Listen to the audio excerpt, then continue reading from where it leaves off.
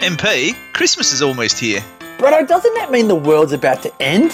Oh, don't be silly, Marcus. But what is about to end is the 2-for-1 tickets to the Wellness Base Camp. Jeepers, Bretto. 2-for-1 tickets to the Wellness Base Camp close this Friday, December 15. Book your tickets now to go in the draw to win some incredible prizes. That's right, Bretto. We have 3 copies of Joe and Fuad's life-changing food to give away, and up for a chat, Kim Morrison is giving one lucky Base Camp attendee the signature 28 diffuser with not 1, not 2, but 3 synergy blends, including Festive Spirit. That is valued at almost $200. All you need to do is book your tickets to the Wellness Base Camp by Friday, December 15 to go in the draw.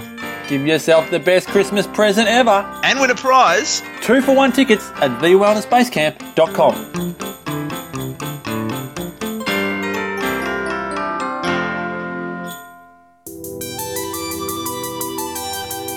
TheWellnessCouch.com, streaming wellness into your lives. Welcome to the Primal Alternative Podcast, featuring actionable tips from real people with real stories about real food. This show is presented by Primal Health Coach Helen Marshall, who empowers other paleo-loving, Thermomix-owning mums to start a sustainable, faff-free business of their own with the Primalista license. The Primalista license brings primal alternatives to the foods we love to our communities, making primal living more doable with less falling off the wagon. The Primalista license is available at www.primalalternative.com. And now, introducing your host, Helen Marshall.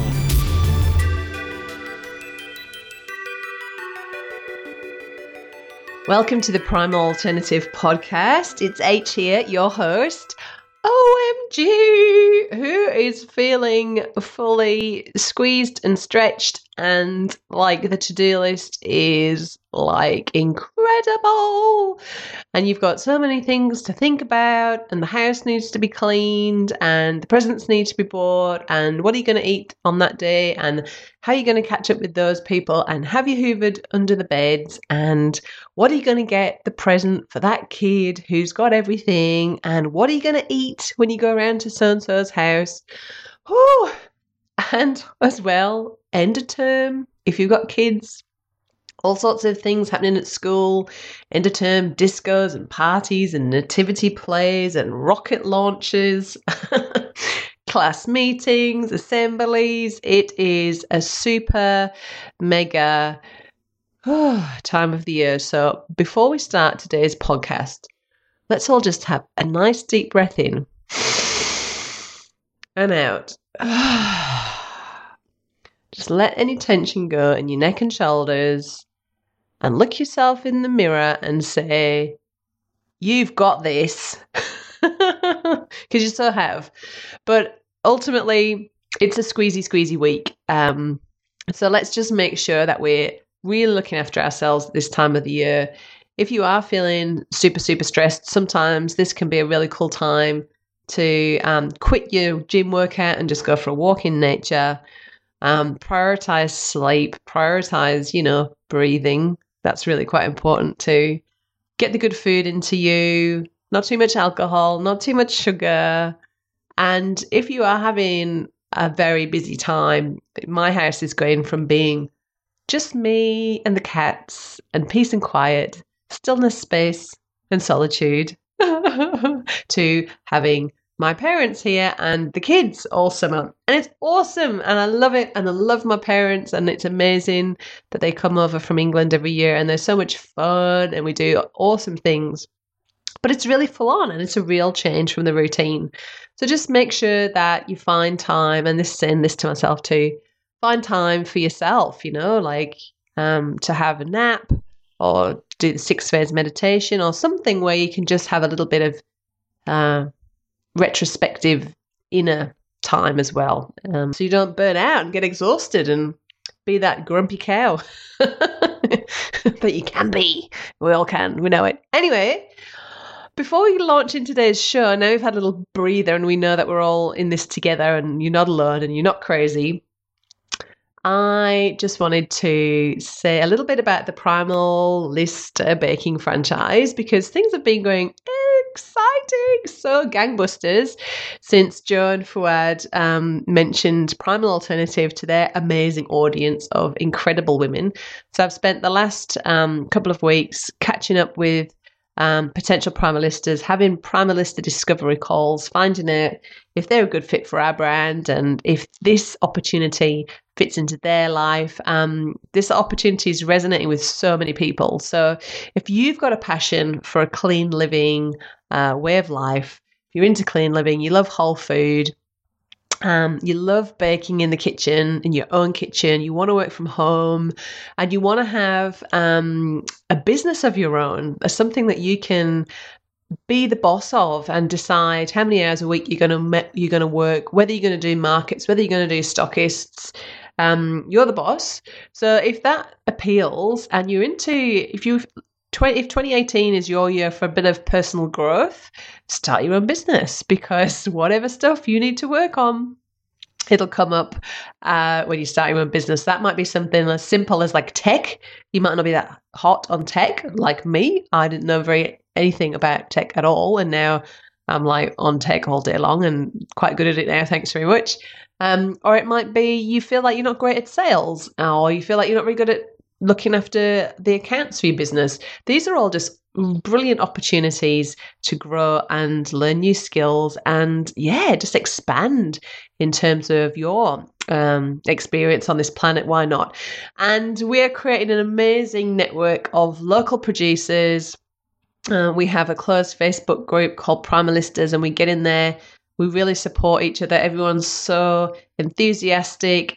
Think sisterhood when it comes to the Primalistas. Sue, who's on the show today, is a big fan of Primal Alternative. I love Sue's cookbook, The Joyful Table, which she gifted me when we met up at Pete Evans' The Magic Pill earlier in the year up in Perth. Primalista Chicken and I went to hang out with Pete at his movie, and also saw the Paleo Nutters, Mel and Bendy, and saw Sue and Amy and Ness and all of the other cool paleo people. And obviously hanging out with Primalista Shelley as well at that event. It was so much fun. So thanks for that book, Sue. We love it. If your family likes traditional, conventional, yummy food, Sue has got an alternative paleo recipe for it. Right down to like icing on birthday cakes, desserts, main meals, breakfasts, everything. It's an incredible book. And when I posted it on the Primal Alternative page, loads of people bought it because it's a really good book. So we're going to go and have a chat to Sue. Sue's going to talk us through her journey of how she found paleo and how that's changed her life, and how she's then gone on to inspire other people, appear on radio, and create cookbooks.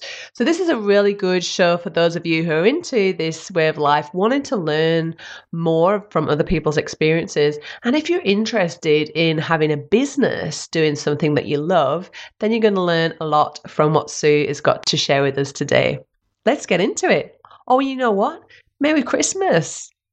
Welcome to the Primal Alternative podcast. Today I am joined by the lovely Sue Joy, who is author of the cookbook, The Joyful Table. And I connected with Sue in our awesome Paleo in Perth community. If you're in WA and you're not part of that community, then definitely get on board, because it is a seriously cool group where we can all network together.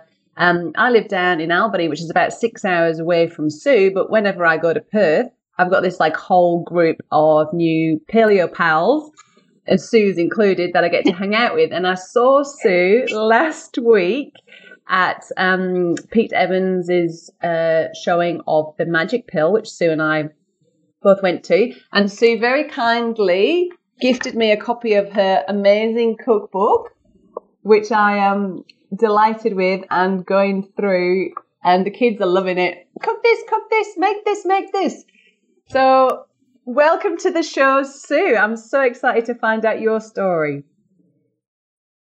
Thank you. Thanks so much for having me, Helen. And it was great to meet you in person last Wednesday evening. So it's good to see people on Facebook and and hear them. And I've heard some of your podcasts, which are just wonderful. Thank you. But it's just nothing like actually meeting in person. It's just great. Having a big cuddle. And it's funny because, like, and this is what I love about social media is, like, you know people before you meet them.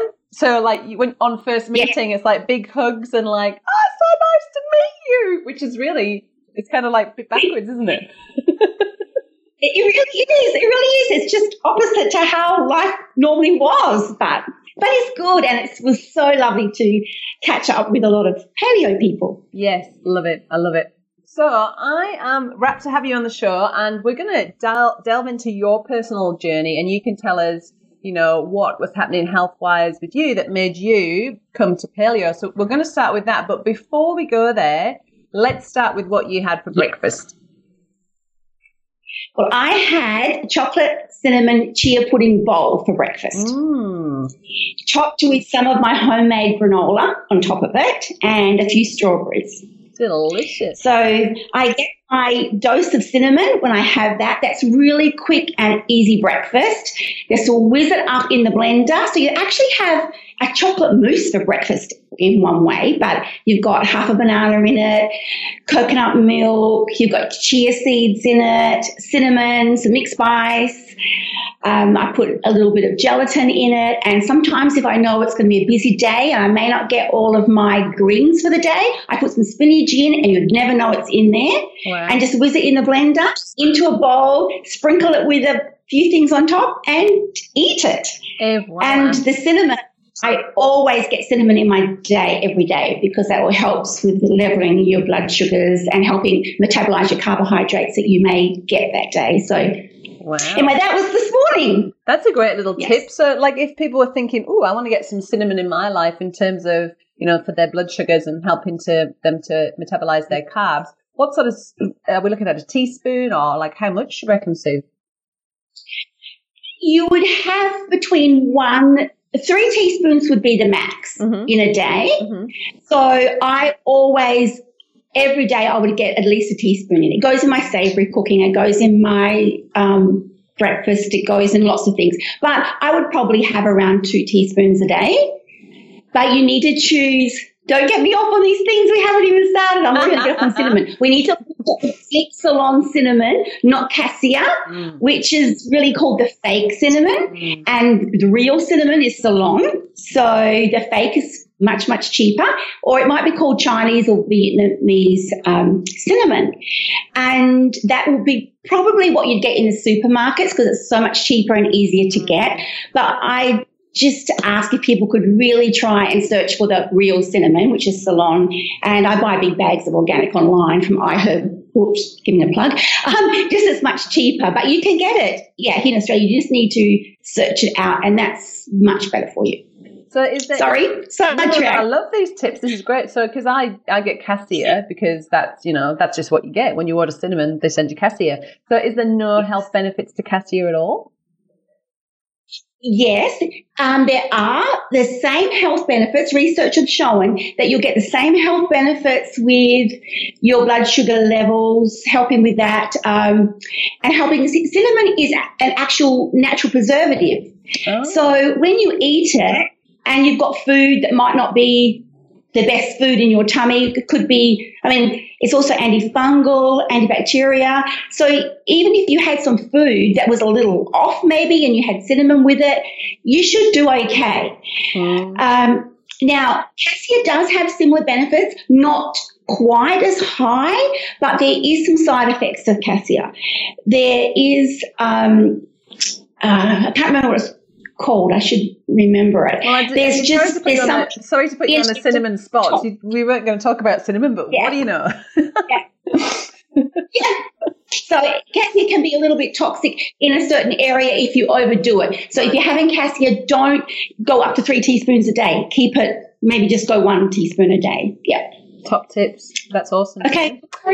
All right. So that was great. So we learned about we had a lesson in cinnamon and also got a new idea for breakfast, which is great because I know a lot of people that are new to paleo really struggle with breakfast and they very quickly get sick of eggs. So that's a great one. And I know I don't mean to keep plugging your cookbook. But that's not in my cookbook. That's on the website.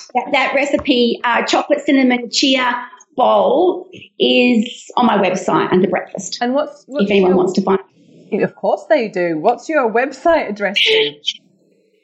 www.susanjoyfultable.com. SusanJoyfulTable.com.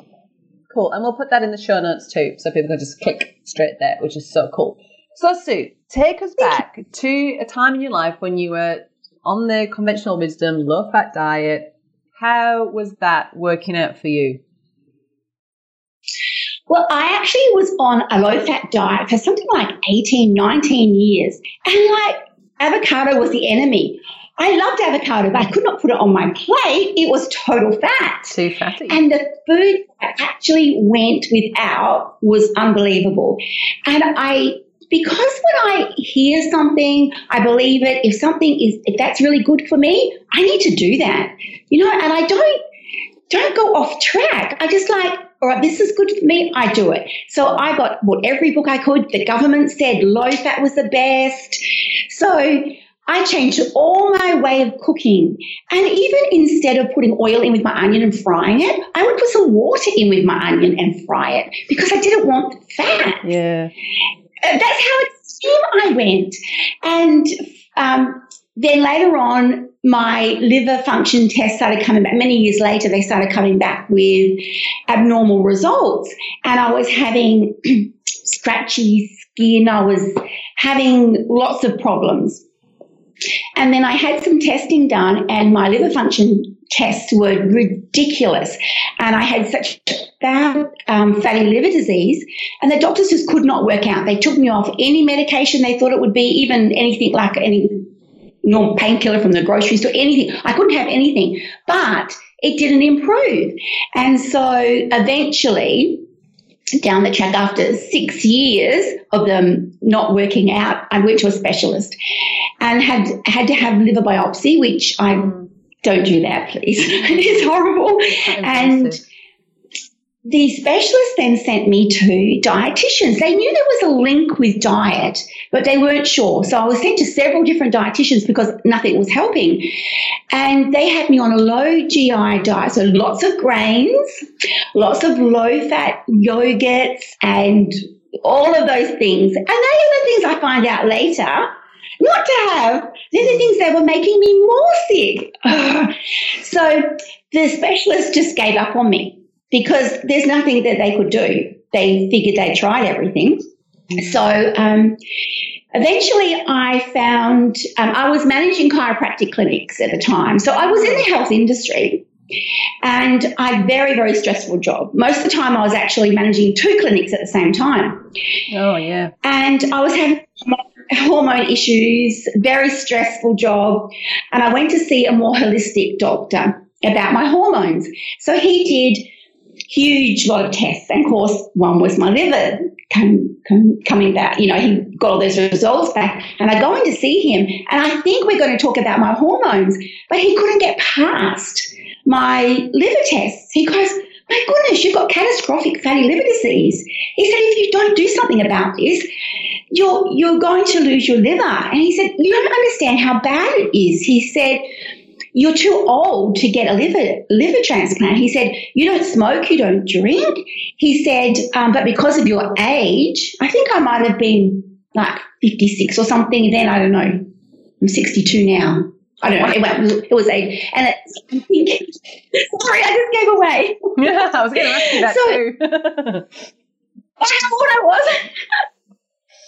Sorry, 62. So you think at 56, wow, they would at least give you a liver. But he said, no, you wouldn't get it. Someone younger, and it didn't matter if they were on drugs or what they were, just because they were younger.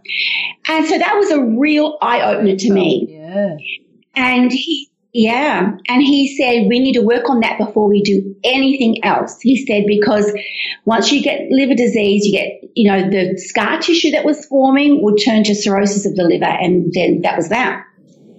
So he gave me a book by Dr. Sandra Cabot, and he said, I want you to take that home and I want you to read it. And it was about reversing fatty liver disease.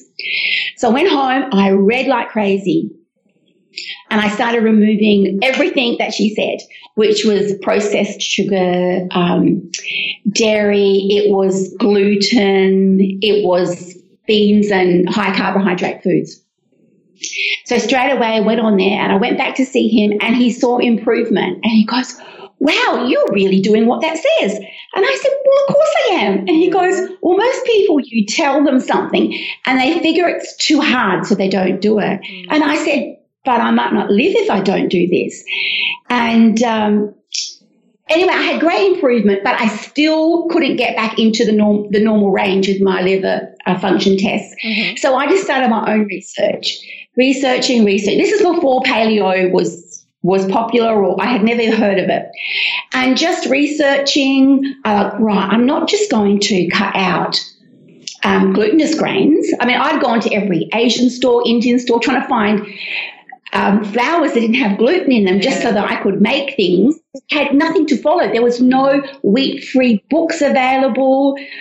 There was nothing. So I had to experiment myself. But then when I started researching, I started seeing, no, cut out all grains, not just gluten grains. Do this, do that. And I started reading more things. And I actually, about 11 months after, I was in the normal readings for the liver function test. And that was it was actually for me a very emotional time that I'd actually achieved that. And then after that, it started coming out, the paleo diet, and it started becoming popular. And then I realized that's what I'd been doing. That's how I had healed. Doing that. I'm all over that. And I've got that. I didn't even know what happened. I love it. Yeah. So a lot of people during that time had started approaching me and said, look, a friend told me that you reversed your fatty liver disease. And I've been to the doctor and I've got fatty liver disease, but they don't know what to do about it. He just shrugged his shoulders and told me I had it, but didn't tell me how to fix it, because he doesn't know how to fix it. And there's no drugs to fix it. Oh, really? Okay. And so people just started connecting with me. And I said, look, I've had to rethink my food and rewrite recipes. I had paper everywhere. And I said, would you like help? And because, I want to help people. Yeah. It's just a natural thing that you want to do that when you're passionate about something. Absolutely. So I started giving out my recipes, emailing them to people. I'd type them all out, and some friends I'd drop in, I'd take them samples so they could taste them, and then they'd say, oh, yeah, I want that recipe. And that's kind of how it started. I was doing that for probably 18 months until one of my friends said to me, so I have all of these papers of your recipes. Can you put them in something for me? Like, can't you put them in a book or something? And I kind of thought, well, that's a bit rude. I'm doing all this work. Oh, really? Yeah, I love it. How rude. So anyway, it was kind of funny. And then I eventually retired from a lot of things happened. Stress was affecting me. I then Hashimoto's and a thyroid autoimmune disease. And a lot of that, I think, was brought on by stress with my job. Okay. And I'm just like, right, it's time to stop. I stopped working, and people just started saying, you're going to do that book now. And I thought, oh, my husband I'll drive him crazy. I already do with it, talking about food. So, then he actually encouraged me, which was amazing. And so then I went on the journey to try and find a publisher. I've never published a book. What do I do? And then I did a bit of research, and here in Perth, it's way too expensive. I would have had to have mortgaged our whole house. Really? To have got somebody to publish it for me. So then I went researching again, and I wasn't going to give up. I thought, there's got to be a way to do this. And then I discovered that you could self-publish. And it would cost a little bit more for people to buy your book because they actually print it as you order it, so that there's no stockpile that would cost and so on. So then I went down that journey. But then that actually took about 18 months to totally complete the book, because I started typing my recipes for them and photographing them, borrowed my son's camera, had no idea how to take a photo. Really good.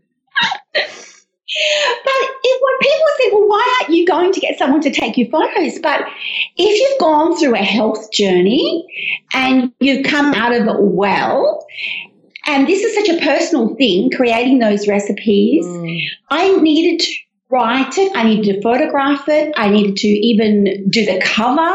It all had to be by me. It was my story. And I also think that probably was a part of my healing and just moving on also, I feel, looking back on it. But it wasn't smooth going. It was a really, really stressful thing doing it, because I'd never done it before. And this company, even though they were based in Sydney, their head office was in the US, and I was dealing by email with people in the US, and they couldn't understand exactly, I wanted it like this. They'd send it back a proof. That's not how I told you. I knew in my mind how I wanted my book to be. And so I didn't give up until they did what I wanted. But I just needed it to share with people. There were so many people out there that needed help, and I'd already gone through it. Let me make it easier for them. Yes. Was sort of that really was what was on my mind. But it wasn't easy going, because during that time, my mother-in-law, I took over full-time care of her. She got lung cancer, and I would cook for her and dress her and shower her. And then I had a brother-in-law, had 2 toes amputated through diabetes, and I nursed him for 7 weeks while I was photographing. And a daughter-in-law went into hospital. I had my grandchildren because my son was away, and there was just like so many things during that time. And then my book actually, my mother-in-law passed away, and she missed seeing the finished product. And that was very sad for me, because she enjoyed the taste testing. I bet she always had this saying, I had no idea what you cooked for me tonight. And I thought, oh, no, she's going to complain. And she goes, oh, it was so delicious. And this little phrase she would say, and she missed seeing my book published, by a couple of months. And then my brother-in-law passed away 4 months after her. And my book then came out, and 8 weeks after my book, I had a massive heart attack. Oh, my goodness. So, yes. It was horrific. And, it was, and that was stress. And that's one thing that I like to bring out to people. We can look after our body with food, but we also have to look out for what we take on. Yes. I didn't have any choice at the time. People needed me. But because I was also doing the book and editing at night, because I'd already started that and I didn't want to stop that, I wasn't as kind to myself as I should have been. But I have never said publicly anywhere that I actually had the heart attack, because I was so embarrassed. Here I am. I have a cookbook just come out. Yes. I have all of these recipes for a healthy life, and look what I did.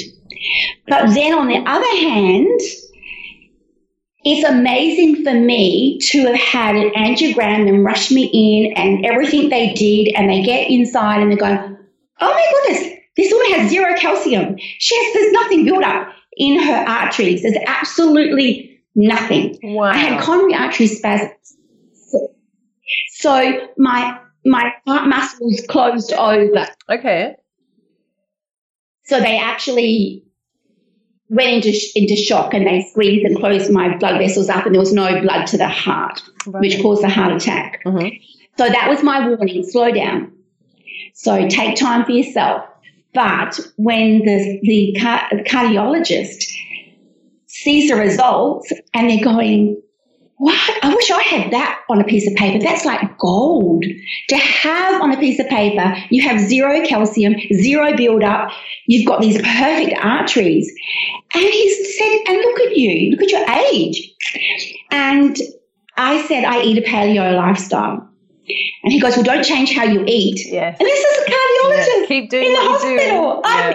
Wow, that's a real achievement. And you know what? So I'm really glad that you brought that up. I know exactly what you mean about, because, I'm putting out my message and sort of saying, look at me, do what I do kind of thing. And so you do feel like you've kind of got to be this perfect example, but the reality is that perfection's just a myth. And I think it's great that you've shared that, because yes, it does start with food, and you can transform a hell of a lot just by ditching the grains and the dairy and the refined sugars. But it doesn't just stop there, does it? There's no point just eating this amazing paleo diet if you're under a lot of stress, if your sleep's terrible, if you're doing a job that doesn't align with your passion, all of these different factors. It's got to be the whole thing, doesn't it? Not just the one part. Yes, the whole package. Yes, because food plays such a big part, and of course it did. When they saw inside my arteries, we had proof, but the things on the outside were still affecting me, and I had to then look at the blessing. Look, and then my heart healed. There's no evidence now that I even had a heart attack, because my body could mend itself because I had it. I was feeding it correctly, but I just didn't need that stress. That's right, and it's like, when you get into those, and we're all in these chronic stress patterns, and like you were working really hard in your chiropractic job and managing 2 clinics and very stressful, and then you retire. We sometimes repeat the same kind of habits, so then you had lots of pressure on you, and you were still lots of stress, even though you had retired. And it's just, I think it's what's happened to you. And I think it's beautiful. It's like, it's just your message. Like you say, it was a blessing. It was like a message. Your body was going, okay, look, Sue, if you're not going to chill out, we're going to make something happen. So you pay attention. So tell us, what have you done? Because stress is like a biggie, right? We're all, maxed out one way or another. And even like, it sounds so lovely and romantic to make a cookbook, but even that, like you say, in itself is really stressful. Yes. And even just from the levels of the actual administration of it and doing it and liaising with the different people that you need to deal with, but also all of the personal issues that come up when you're putting your baby out there in the world, right? It's huge. Like, I totally know what it feels like. So can you talk us through what you've done now, Sue, to manage the stress? I'm making sure I'm going to bed early. I've changed my sleeping because, of course, when I was caring for the other family members, when I was editing, getting emails back from the publisher, I wasn't up to 1, 2 o'clock doing the editing, because during the day I was caring for them. And in between, I was taking food photos. And making all the food. Now, making all the food. I had to make it to photograph them. But then I did have plenty to feed them.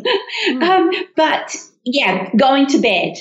I try now to, get ready for bed at 9:30. So that's a big for me, because normally, even on a normal night, it would be 11. But of course, when I was doing the book, it was much later.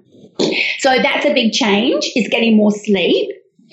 I've stopped putting the alarm on in the morning. Now, a lot of people, they have to. They've got to get up and go to work. I work from home, so I can change things around. But I've had to do things that would help me. And I've got great daughter-in-laws, and they just watch me all the time. Sunday is always family lunch. Everybody over. And then they started stopping me, right. So we're still having family lunch, but let's just do salads, and let's just get the guys throwing meat on the barbecue. Let's not you just cook a big meal. Much less stress. So they started, much less stress. And sometimes they'll say, if you don't get time to make food on Saturday for Sunday, just tell us. We'll pick up a couple of cooked chickens on our way to your place. And they've just made me chill that that bit there, which that'd been great. And there's that element, isn't it, of relinquishing some of the control, because I don't know, like I think you and I are quite similar, but I kind of wanted to make everything because I wanted it to be really perfect, you know, like perfect from a paleo perspective, but also because I wanted to, like, it was kind of like a love language, really. I want to make this for you, to show you, you know, and I've totally got this and I can handle it. So it takes a lot. It's not just a case of, oh, thanks for your help. It takes a lot to relinquish that tight hold on everything, doesn't it? Yes.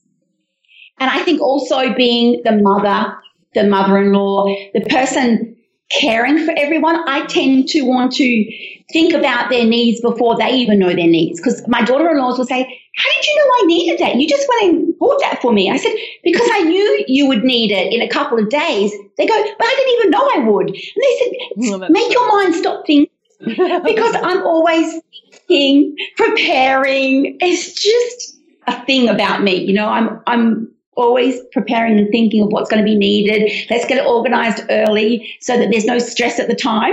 But I'm probably getting it organised. Yeah. But yeah, it's really letting go also with a few things around the house. I like the house to be tidy and things. And so I try not to be quite as a perfectionist. That's helped a little bit. And if no one's coming and I'm going to have a busy day cooking in the kitchen for, testing, if I don't make my bed now, I don't stress. I would never have a day without making my bed.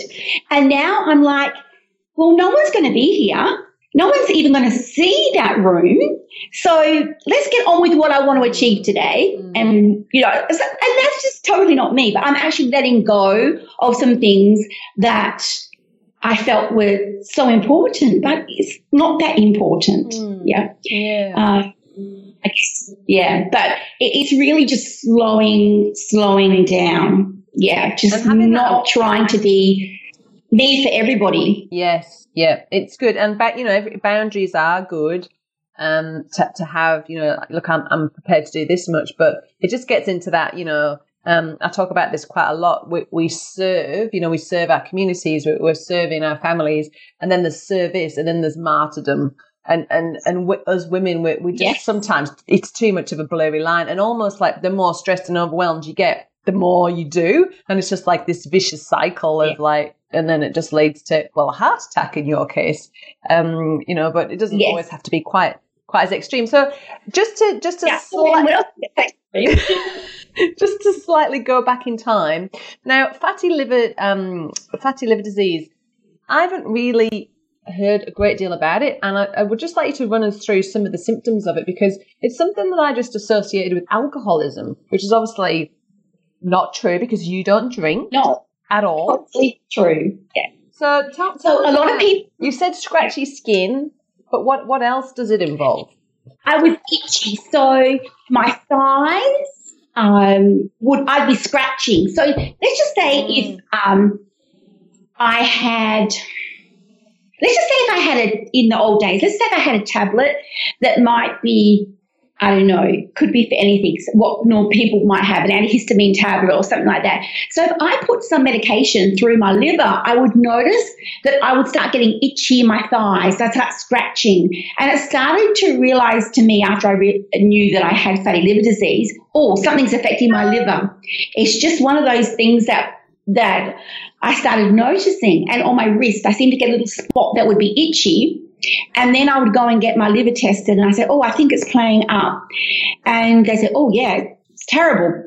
But it's actually called non-alcoholic fatty liver disease is actually the proper name of it. Now, how it is caused is through having too many carbohydrates. Right. So if you're having a high carbohydrate diet, which you would be having because you're eating low fat, as I was, you know what I mean? Like I was eating low fat all that time. So it makes a very high carbohydrate diet. And carbohydrates, sugar, they actually turn to fat in the liver. And so that fat just builds up and causes scar tissue. It stops your liver from functioning properly. It makes you put on weight because your liver isn't, the toxins aren't being able to be filtered. Yeah. So it's all from a high carbohydrate diet, refined sugars. That is just where it comes from. Yeah. So and of course, other people will get it. It's so interesting, and it's funny when you start to join the dots. And now you've told me that when I had my health crisis, one of my symptoms was estrogen dominance, and that presented in things like really bad PMS, really sore boobs before a period, and really heavy periods. Won't go into too much detail, but really heavy periods. And so this was because I had a buildup of estrogen in my body. And since I've gone paleo, my periods are like they were when I was a teenager. They're just like, oh, nothing, no, oh, there's my period, oh, no dramas, and no boob pain and all of that kind of thing. And that's because I've managed to process the estrogen through my liver. I think it's the phase 2 detox, but it might not be because I'm not a naturopath. But that's so interesting. So, that could just be from a sluggish liver from eating all of those carbohydrates, right? Yes, that's right. And so much fat had built up around my liver. And, of course, it can be quite tender. It can also then cause gallbladder problems, all connected. So a lot of people that can have a gallbladder attack can actually they also have fatty liver disease. They just go hand in hand. Wow. So moving all those carbohydrates. I mean, I still have carbohydrates, and as women, we need carbohydrate for our hormones, to produce our hormones, but we need the carbohydrates like, only like half a cup of sweet potato, some carrots, green leafy vegetables. They all have carbohydrates in them, and that's the carbohydrates that we want. And men can go lower than women, but we need them for our hormones, and especially for your thyroid, so I've got to make sure that I do have some carbohydrate, but the right form of carbohydrate. From whole foods as opposed to processed carbohydrates. Yeah. Yes. And a lot of people don't think, do they? When they think about carbs, they think about bread, pasta, rice. But there's, like you said, there's carbohydrates in all fruits and vegetables. And so if you're eating from, the primal spectrum, you'll get ample carbs, right? You don't need to supplement. Correct. Because there's no nutrition in bread that you can't find in any other plants and animals, is there? That's correct. That's correct. And we find so much more nutrition in those foods that are going to replace the bread, the carbohydrate in the bread. We get so much more in that package. It's like a whole package where the slice of bread might just give us a little bit. And everything else that goes with it. Yeah. So talk us back about the Hashimoto's. So when did you get that diagnosis, Sue? That was diagnosed about 12 months before I actually retired. I was actually running a clinic with the principal. The owner was overseas for 6 months, and I had locums in. I had organising all different practitioners, and it was a very, very stressful time. And during that 6 months he was overseas, I thought I had a virus. I couldn't go to work. I was in bed. Everything ached all over. I felt ill, but I needed to work. So I had a couple of days off, and then I would crawl out of bed, and I'd go and could sort of do half a day at work. I was just aching. I was so tired. Just the fact of getting out of bed and showering and driving to work. By the time I got halfway to work, I'm driving. That was enough energy. I was ready to go to bed. And so after 5 weeks of feeling like this, I actually went to my GP and I said, I've had this virus for 5 weeks. I said, I really need you to check me. And he goes, you cannot have a virus for 5 weeks. I go, oh, all right. Okay. So he did some blood tests, and then I got a phone call, quick, get in here. And he says, you've got thyroid disease. And he said, that's why you feel so, so sick. And so then I started on thyroxine, which that's probably the only medication that GPs give you. But it actually took months and months to start to feel better. It was very slow. it was slow. And then I just decided later, I think it's just time to retire. It's just too many things happening with my body. It's just time. And the great thing is the doctor I was seeing for my liver, the more natural doctor, he then put me on a natural thyroid, a compound pharmacy did. And I felt better with that because I wasn't quite producing. Thyroxine is T4, but we had to convert it to T3 to use it. And I wasn't converting it properly. And so getting a proper natural mix was much better for me. So I do really, really well with my thyroid. I take my tablet every day. If I overdo it, I will find I will get a little sore and tired and, that kind of bone tired. Yes. And that's a warning for me, you're doing too much. So in actual fact, that picks me up before I get too far. You're listening to your body, aren't you? Really tuning in. And I really can now. I can work out what's going on. Yeah. That's amazing. So then that's my little reminder. Slow down. If you don't slow down, you'll get the bigger reminder down the track because they'll cut. So yeah. Yeah. So you've had your message and you are listening loud and clear. I love that, Sue. Yes. So let's talk about how things have changed because, you've talked about being absolutely, exhausted and itchy and all of the other symptoms that you've mentioned. But looking at you now, you're like the picture of health. You're bubbly, you're vibrant, clear-skinned. I can't believe you're 62. Like, you don't have a wrinkle on your face. Oh, well, laughing ones. Those ones are good. The laughing ones are good. And you've obviously got loads of energy. You're passionate. You're just yes, amazing. So how is that different to how Sue was before? Have you always been this bubbly, vibrant person or? Yes, I've always been a bit noisy. And I've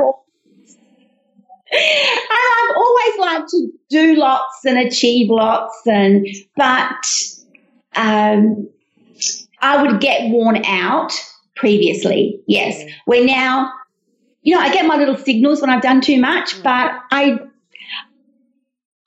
think when you're so passionate about eating healthy, and I'm so passionate about making things easy for people. I don't want people to have the same journey as I had. That's hard work, and trying to create food that your family would eat. That's hard work for people. I want to be able to help them in that way. But I just think now there's no itchies. There's no, I don't know. I feel great. That's amazing. I actually don't know. Yeah. So why? I do know why. It's really it's so inspiring. And I'm just going to talk about your cookbook again, just in case nobody saw before. This is the cookbook. It's so good. And look how thick it is. It's 150 recipes in here. And the thing I love the most about your book, Sue, is when you open it up, it's like a normal recipe book.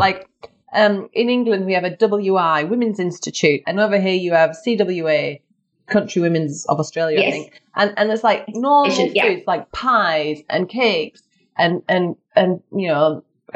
pancakes and all those sorts of things that you wouldn't know if you cooked something out of your book. You wouldn't know it was paleo, right? You've just given us an alternative for absolutely everything, and you've used a lot less refined sugar. Well, there's no refined sugar, but there's maple. I made your pancakes on Saturday, and we made 12 pancakes. There's a tablespoon of maple syrup over the 12 pancakes. Well, that's not going to cause an insulin response at breakfast. Do you know what I mean? No, and it's not going to liver, yes. Yeah, and full of good fats from the almonds and all that kind of thing. And I just really, I love your book because a lot of people that I speak to say that it's just, paleo's it's so hard, and they even sabotage themselves before they start because they say, oh, well, I'm never going to get the kids on board eating broths and liver and that kind of thing, and or the husband's not going to like it either. But your book makes it totally doable, doesn't it? It does. I think women who have young children and say they're already paleo, they bring them up in their home right from birth, that's easy. You know, you might have when they get to school a bit of conflict because of what other children are bringing, but you can, you know, they're actually used to eating a whole food diet, your children. But I had sons, I had daughter-in-laws, I had grandchildren, I had a husband, and they had all these years of eating, you know, our normal standard diet that we have in Australia. And I had one son still at home. He was in his mid-20s, who's now just had their first baby. Who's married. Congratulations. That's literally just this week, isn't it? Yes, this week. Yes, 3 days old. So I had all of them here for meals, everybody, and I was cooking 2 different things. Oh, okay. And I need them to be healthy too. I'm healing my liver, but okay, I needed to do that. But what about them? So they would turn their nose up at things, but I didn't tell them. I started creating things that looked like their normal food and put it on the table. And lots of times they're just going, oh, yum, this is delicious. What did you change in this? And a lot of my soups, they started saying this. And I said, well, actually, this one's going in my cookbook. You know, little things because I was storing up recipes and they knew I was going to do that. And, they would just go, oh, wow, I like this. And they all make my naan bread at home whenever they make all of my daughter-in-laws make my Indian butter chicken, the green Thai curries. We had that last night. Very good. Good. And I just enjoyed watching them actually start to enjoy healthy food. And that's what that was all about. They already had for all their life, they were all in their 20s and 30s, my kids and daughter-in-laws. And then I had grandchildren. And my granddaughter was my biggest critic.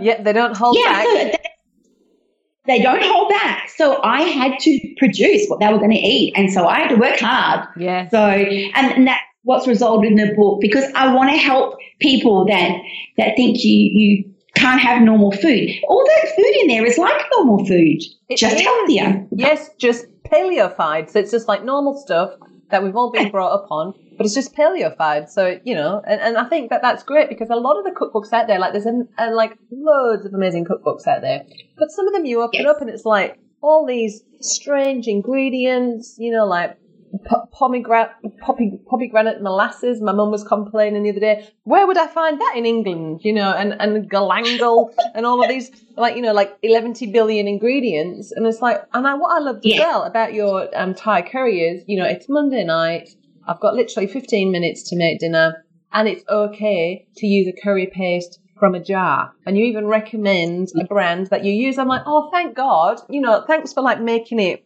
so doable, because maybe on a Saturday you might want to grind some spices in your pestle and mortar and grate your galangal. But not on Monday. But on a Monday night you can't be bothered. You just want to like knock up something quickly that everyone's going to eat. And I actually made a kilo of it with the plan to have leftovers and maybe another meal in another week, but it all got eaten. Like, I think my kids must be having a growth. Well, that's great.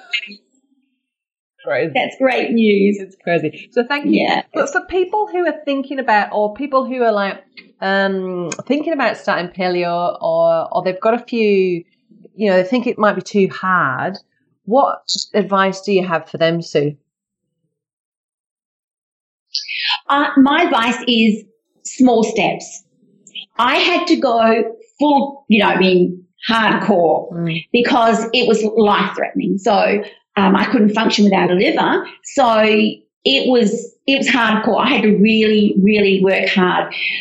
If I had the choice, I would have done small steps. First things would be cut out the gluten grains and cut out the sugar.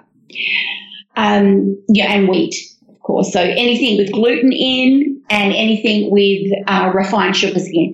Those two things, just cut them out first, the most important things. Once you master that, once you get used to eating without them in there and you find alternatives that will help you, you've achieved that. You know, it's like, look, give yourself a big kiss. I mean, a big tick. That's a big step. Absolutely. Then start looking at taking out the legumes. You know, but even though I'm saying taking those things out, you might think, I can't take them out, but you're going to be replacing them with other things. Yes. And those things you're going to get used to. So you're going to be replacing with lots and lots of different things, lots more vegetables. You need to think of one thing that gets me a bit upset about people saying paleo, they keep saying caveman, meat, and really it should be a plant-based diet. Yeah. So, the plate should be about 2/3 of vegetables, salads, vegetables, and then about 1/3 of protein. And don't forget the fish. I know it's hard to get fish that isn't wild caught, but we still can get it in Perth. I bought a lovely piece on Saturday and made fish fingers. Yeah. So, we're having fish cakes. So that's another one that's totally. You've got a great Thai fish cake recipe in your book too. But the fish cakes are so family friendly, and you can squeeze loads. I normally put in loads of extra veggies in there and handfuls of spinach and blah, blah, blah, mix it all up, and they're just getting patties. They think it's great. Yes. People just need to get creative, and they also need to stop thinking about what they're not having. Yes. One of my biggest things when I actually got Sandra Cabot's book and I read, I can't have this. The first month was the hardest. I'm thinking, I can't have that, I can't have that, and I can't have that. That just was my negative mind until I actually, a few weeks into it, started thinking, I can have this. Start thinking about what you can have. I can have this, I can have that, I can have this. Do a massive big list and look at it. Wow, look at all the things I can actually eat. Yes. And those things are going to make me healthy. You just take away that, no, I can't bit, and yes, I can. Because it's human nature, isn't it? It's human nature. As soon as you say, you can't have this, it's just human nature to go, I want that. I can't stop thinking about that. I want it. Whereas when you realize that you can, you can make anything from, put it down to meat, fish, fowl, eggs, nuts, seeds, fruits, vegetables, fats and oils, you can make anything conventional out of those ingredients, can't you? Correct. That's correct. And I had to get really creative because I wanted to feed all these growing and little people that were used to this Western diet. But they've been healthy. But I just want people just to realize not to think that you're giving up these things. Think about what you're adding in. Yes. Think about what you're getting. Think about your health. Think about your skin. And not just yourself, but think about your family, your children, your grandchildren. You're giving them a great start. And I don't know if you read in the front of my book, I dedicated the book. I want my grandchildren to have these principles in their life. So as they grow up, they teach their children how to eat properly whole food, not this garbage that we've been fed, that we've had to cope with, and realize it's only been a few years that breakfast came in a box. Yeah. Breakfast was never in a box. It was leftovers from the night before's meal, or it was soup, or it was eggs. It never came in a box, a cardboard box. No. I mean, there's cardboard inside. Cardboard, Yes. So we have a generation that has just thought that was breakfast, but that's not breakfast. No. It's cardboard. Yeah, so I want my grandchildren to be able to pass on these healthier choices and the message about real food, and their children will be healthier, and then other people that they come in contact will be healthier, and we'll have a much healthier society. Mm-hmm. There won't be as many illnesses.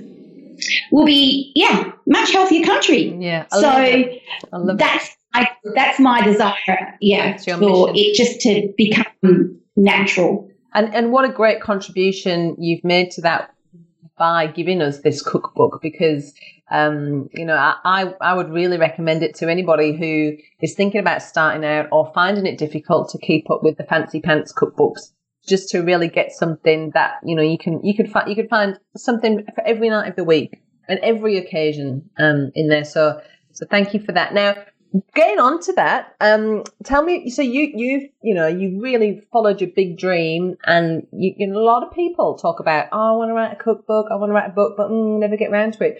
And you followed your big dream and you bloody did it. And so well done to you. So Thank you. My next question is, have you got any advice? I know there's a lot of people, they get on a paleo journey and it kind of transforms their life, and this little dream or this little passion pops out, and then they're kind of like scared to sort of do it. But do you have any advice to anyone who wants to follow their big dream like you did? I had a lot of people saying, no, you can't do it.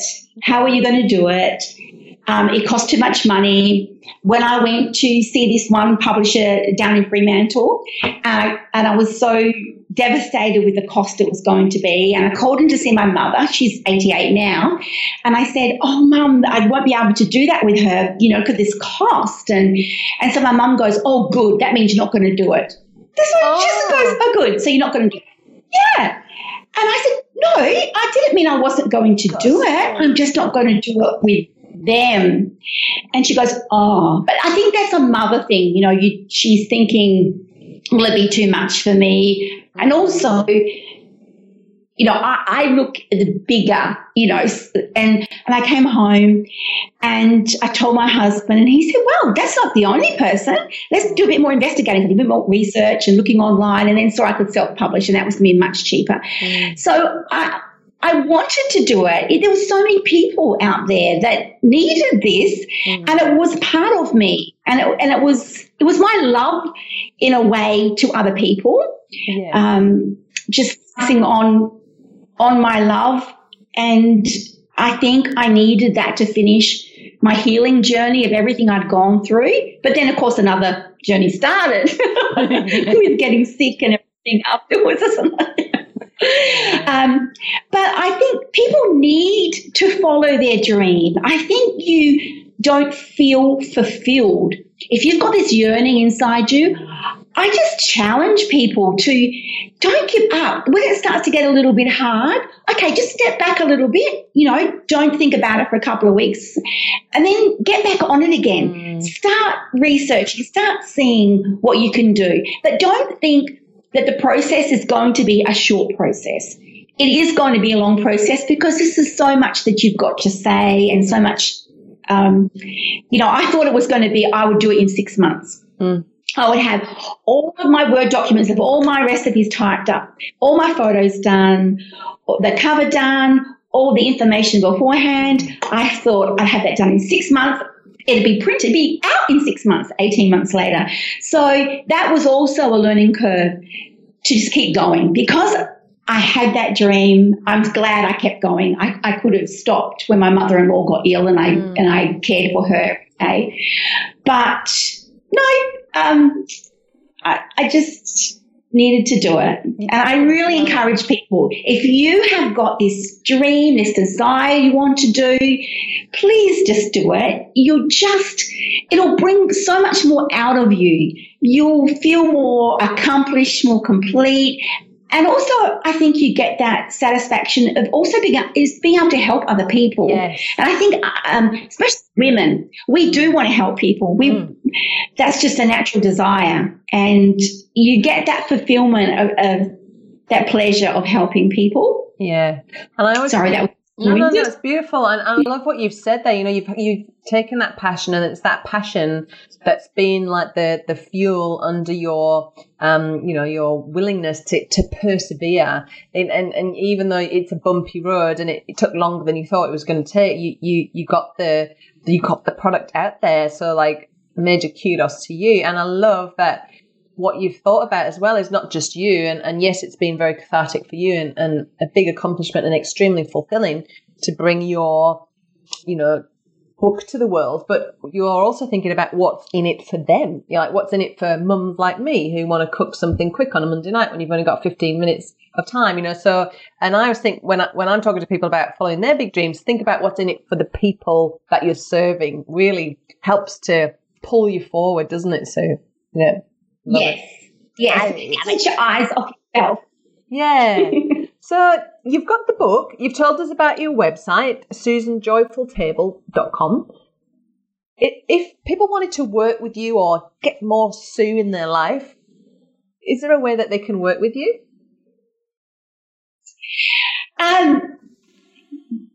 Anybody, yeah. I mean, it's actually been quite a lonely journey for me because I didn't know anybody else really in the paleo field. I just went with my gut feeling. I just kept researching and I just did my passion. I just did it in the background. I was just at home. I was doing this. But there's many, many times I wish there was someone I could ask a question. I wish there was someone who'd already published a book that I could ask, what was tough about it? What should I watch out for? What questions should I ask? I didn't have that, and I didn't have any friends that ate paleo. I didn't. It was a very lonely journey, but I kept at it. It's what I wanted to do, so I did it. If no one's going to help me, that's okay. I will do it my way. So anybody's out there that actually needs help, it would just bless my heart to make their journey easier. If they had it, on my website, you can contact me through my email. Any questions? And I get a lot of people down south, Busselton, Bunbury, people emailing me saying, I heard you on the radio and I can't stick to my diet. I used to do different things like Weight Watchers and things like that. So I just need a bit of guidance. And so I just start emailing them and or messaging them and getting a friendship going. And one lady I did meal plans for several weeks. She just could not work out what to eat. Yeah. So I hand wrote on things and I photographed it with my phone and I would email them to her. Gorgeous. That saved time for me because I wasn't typing up this big thing, but I could help her. And I would give her recipes on my website or I'd tell her other things. And that's just something I enjoyed doing for her. She was stuck. And I've had other people contact me just through hearing me on the radio. And that's great. And it doesn't cost anything to me. It's just sharing, helping people get on track. So I would love to help anybody that's wanting to do something or they're stuck. I mean, that's what we need to do today. And it's not about money. Do I need to pay you to help me? I just think as a society, we need to be available for people. Absolutely. Sorry. No, yes, I love it. I love seeing that passion come through. I love it. And yes, of course, you're on the radio. You did tell me that last week. Which station can people hear you on and what capacity? It's 98.5 FM, so it's Sunshine Radio. And it's every second Monday. So it'll be this next Monday coming up I'll be on. And it's after the 10 o'clock news. So it's the morning show with Mike. So that's quite funny how that came about. 98.5 had advertised that they'd like some bloggers on their website. And they just kept advertising it. And I thought, I might just apply and see if. So I sent in my details and I was contacted straight away. And they said, because I'm thinking, here's something else I can help, you see. And it was just voluntary work. You don't get paid to go on there. And so I got an email. And they'd gone and looked on my website and they said, we've chosen 12 people to help us with our social media on our website. And we've chosen you as one with health and healthy food. And so I had to do a contract with them and they can use things that are on my website and put it into theirs. But then the next week I got a phone call from the morning show producer and he said, so would you come down and meet me and stuff? And I'm going, yeah, what? He goes, I'd like you to go on my show. I'm going, I'm not sure I could actually go on the radio. So please come down. So I went down and I took my book and we got talking for ages. And he goes, I want you on once a week. I said, look, let's just start. I'll do it fortnightly. I don't think, here's me again, I'm like, I know that would put pressure on me. Yes. I'm trying to, Yeah. Good so boundaries. that was a good girl. Yeah. Good choice. So I said, slightly. So then I started, so I write a blog about what I'm talking about that morning. So then they use that on their social media and on their Facebook. So I found out I'm doing the two jobs they asked me, the blog and talking on the radio, but I put it together in one thing. So when I'm talking with Mike about a particular thing, I can then direct people to that blog on their website to get more information or to get more recipes or share them recipes. So I might talk about let's just say I was talking about cinnamon, which I did a few weeks back. And so then I will put on in the blog recipes that would use the cinnamon for them. And so then we direct them to the blog. So that has been so much fun. So that's been 12 months I've been doing that now. Wow. And famous. Totally love it. Yeah, that's great. I love it. You just hear your voice. I love it. I love it. I love it. So, if you want to hang out with Sue as well, I know at the beginning of the interview I mentioned the Paleo in Perth community, but I also have the Primal Alternative community, which is a smaller group, about 500 people, and that's a really cool place if you are new to paleo or you want to come in and ask Sue questions as well. Another place to find her, or ask anybody, any 500 of us, a question. We're all on this primal journey together and all there to support you and your journey too. So, Sue, thank you so much for being with me today. It's an absolute. And Helen, thank you so much for all the work that you do.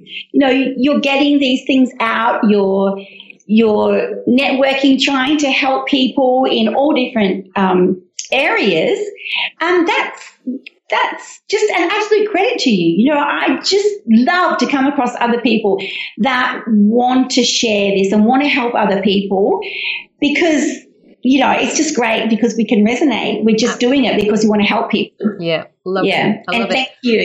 You're so welcome. And I'm looking forward. I think the next time we're going to get to hang out, Sue, is going to be Jo Whitten from Quirky Cooking is coming to Perth, and we're definitely going to be there. Yes. You won't miss that. Yes. So I'll get to see you then, if not before. I might see you at a Pete Evans dinner at Heirloom or something like that, maybe in the meantime. But I've never gone to his restaurant. I actually don't go and eat out. You wouldn't need to when you cook like you do. That's awesome. It's too expensive to eat. That's awesome. Well, thanks again, Sue. It's been an absolute joy talking to you today. Thanks, Helen. Thanks for all your love I could feel today. This has been a production of TheWellnessCouch.com. Check us out on Facebook and join in the conversation on Facebook.com/The Wellness Couch. Subscribe to each show on iTunes and check us out on Twitter. The Wellness Couch, streaming wellness into your lives. Whilst the Wellness Couch presenter endeavor to provide accurate and helpful information to their listeners, these podcasts cannot take into account individual circumstances and are not intended to be a substitute for health and medical advice from a qualified health professional. You should always seek the advice of a qualified health professional before acting on any of the information provided by any of the Wellness Couch podcasts.